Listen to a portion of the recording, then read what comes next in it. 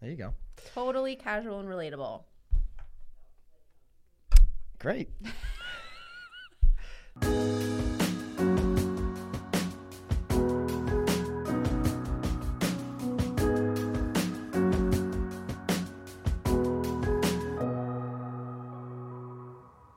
This is Byron Lazine and Nicole White, and you are tuned into episode 20 of The Real Word. 20. Yeah, we're getting there. It's like our weekly reminder that another week has gone by. Yeah. Holy shit. Kind of zipping right through it. Seriously, 20 weeks at this, dude. I know. 20 weeks. But only a couple weeks with the new wrinkle. The wrinkle. Yeah, the little racket wrinkle. I feel like the wrinkle is like foreshadowing into what is to come. You want to do a wrinkle now. You're done with the racket. No, You're I'm bored done. of the racket. No. I'm talking about the wrinkle. Like there's it's a fore. Do you know what foreshadow? Do we need to go back to English 101? Like a foreshadow. Do you know what a foreshadow is? Like a. You allude to the future? Yes. That could be in the dictionary. Look that up, Sam. That could be the definition. Foreshadow. Like, foreshadowing. Oh God! So what's the wrinkle then? It's no longer the Webster Dictionary. It's the Byron Dictionary. That would be dope. Look, our third. It would be it'd be like a pamphlet, though. Our third racket. Look, it's sort of like the wrinkle. Oh, no, that's not a foreshadow. That is. It is technically a segue. When you're doing this Segway, kind of like you're like riding a Segway. But it would have been better if we were like very close to our last racket topic. Well, anyway. Let's get through our main topic, then we're going to get into the racket, which we've got a confused. super fun racket. Lots of rackets today. Everybody listening or watching is very confused. So what we want to talk about, and I think a lot of people watching this would have input, in your marketplace of what's happening. Love to hear from you guys. This is a Realtor Mag article. You love your Realtor Mag articles. Well, so does anybody read Realtor Mag? Drop us a comment if you do. Do you want to know why? Yeah. Well, because I still see their emails coming through. Nope. I still haven't initiated my Inman account, so I can really only read the first paragraph. But I leave Inman to you, and I do. Realtor. But you do have directions on how to set up your Inman account. I have tried, which is free. By the way. I've tried a few times. Okay. Nope. That's a racket. That is a racket.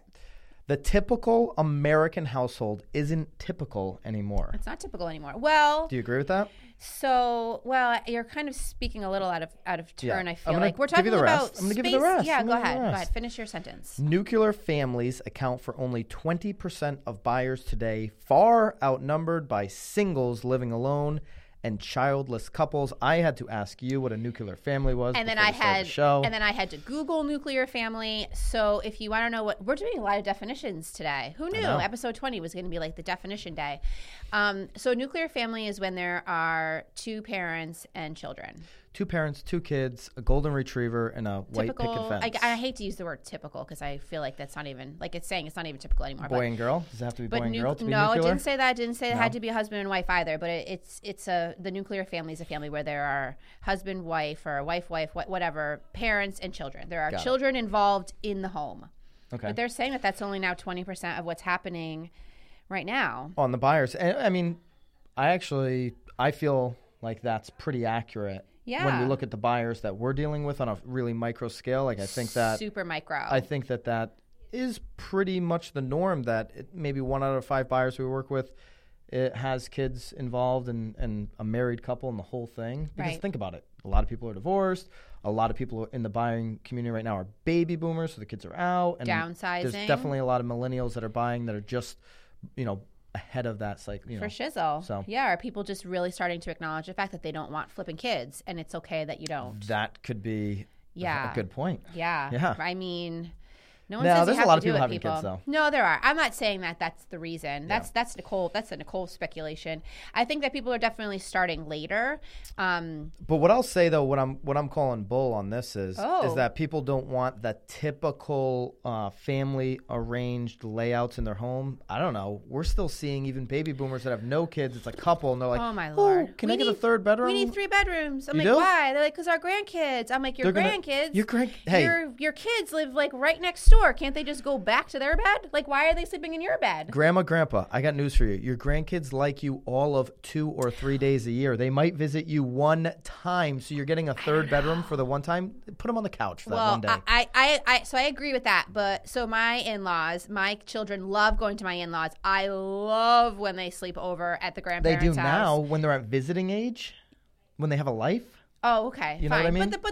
But a lot. So the people that we're speaking with, though, their children are just in college, and their next purchase is sort of their final move. So they are thinking about. They don't even have grandkids yet, and they're planning for grandkids. That is my point. There's definitely that, but then there's also a lot of grandparents. I know we're not everybody. A lot of grandparents that are buying and planning for this third bedroom for when they can visit. Yeah. Are really forgetting how they were when they were 25, 35, right. when they were a grandchild to somebody, and how much they didn't want to spend time with their grandparents. There is a little bit of time, though, there that there or life just takes over and they don't spend time. Right. But in all honesty, my kids sleep over my in-laws or even my mom's house, and they all have enough bedrooms for all of my children, but they are doing blow-up mattresses in the living room, like a big sleepover, like...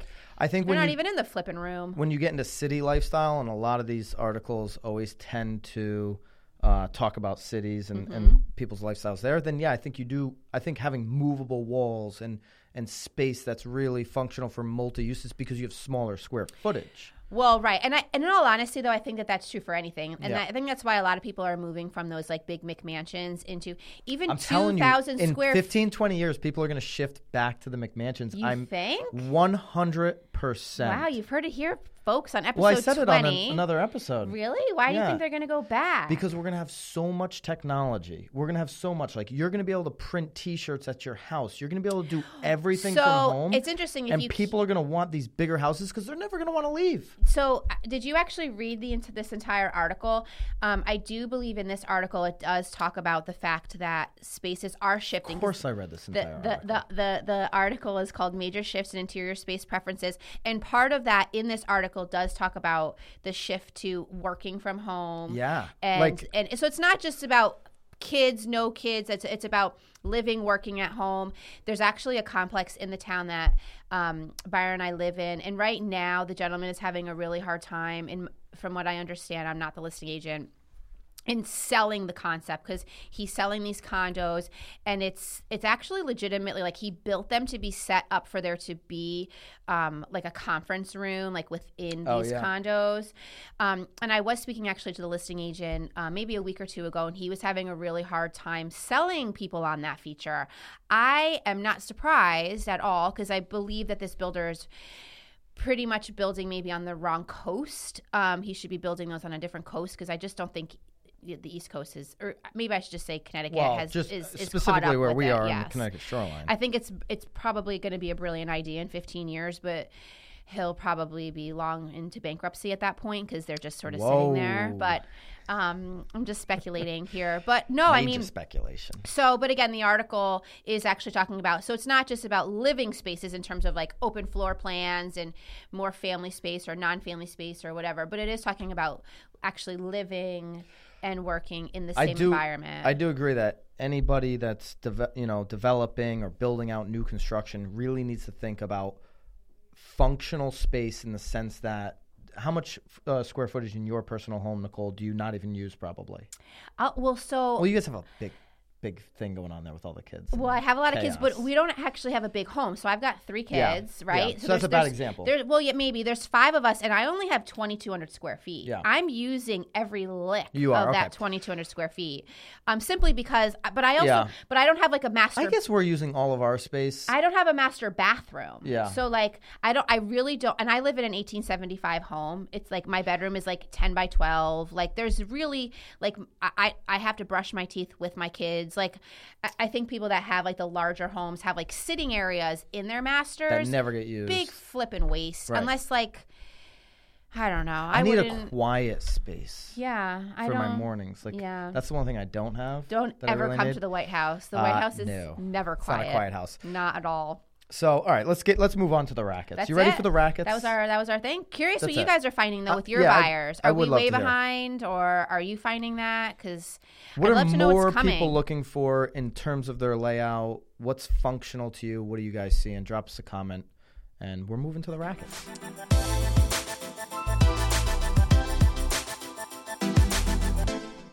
NAR, your National Association of Realtors. I don't give a crap. NAR wants to raise your dues $30 next year and 2.5% a year starting in 2020. Such a racket. I mean, every year. Every year. I mean, I could afford $30, and if you can't afford $30, that's going to put $35.5 anyway.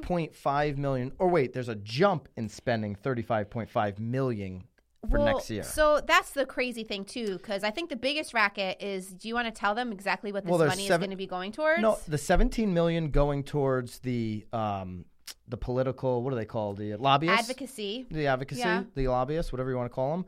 I like that money. Money well spent. Yeah. Protects our game. Do you even know what they're lobbying for? Every time there's one of these new, racket laws that, I want to tax buyers in Connecticut. I want to tax, these types of things that pop up. It helps. I think it's. I like that. No. I like the lobbyists. We have a very strong lobby. So let's do that. Rest of the stuff. They want to fix their buildings. They want to close the buildings down. Start working from home, like we just talked about. Go back to the non-nuclear home. Work there. I agree. And you can save your money on buildings. No. My biggest problem with NAR is the fact that they want to spend a bunch of money on ZipLogics. They've spent so much money on things that haven't worked in the technology space. Or they haven't even let us know that I didn't even know we had a flipping website.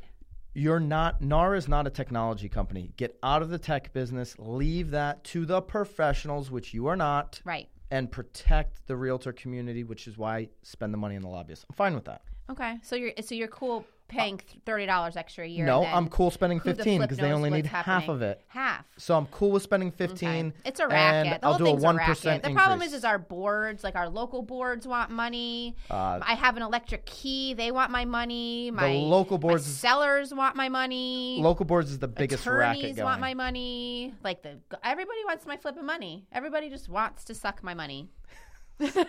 Suck it dry. It's a racket. We'll talk about the local boards another day. That's a racket. What's the next racket? So our next racket is, I think this is the biggest racket because I have no desire to ever participate in a flying vehicle.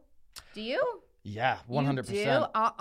Nope. No, this is a Wall Street Journal article. This is legit. This is not a racket. I think it's a total racket. Dude, look at the picture. The picture Sam, is you gotta a racket. pop that picture up if you're watching on YouTube. Who has a sky that's painted pink? I mean, the whole thing's a flipping racket. Developer Dan Codsey is preparing for the arrival of flying cars in Miami. Is that what you're going to do? You're going to be on your rooftop? Come on here. Yes, absolutely. While the others are down there having cocktails? I'm confused. It sounds like it'll be noisy and there'll be a lot of air. What could be a racket is the fact that this is going to be ready in 10 to 15 years. I don't want to. I'm ready for the Jetsons. I just don't think. The Jetsons, ugh. Yeah, I just don't think that the world is ready in 10 years. I like grass. I like hanging out down here. I do like green grass. I want to be down here on Earth.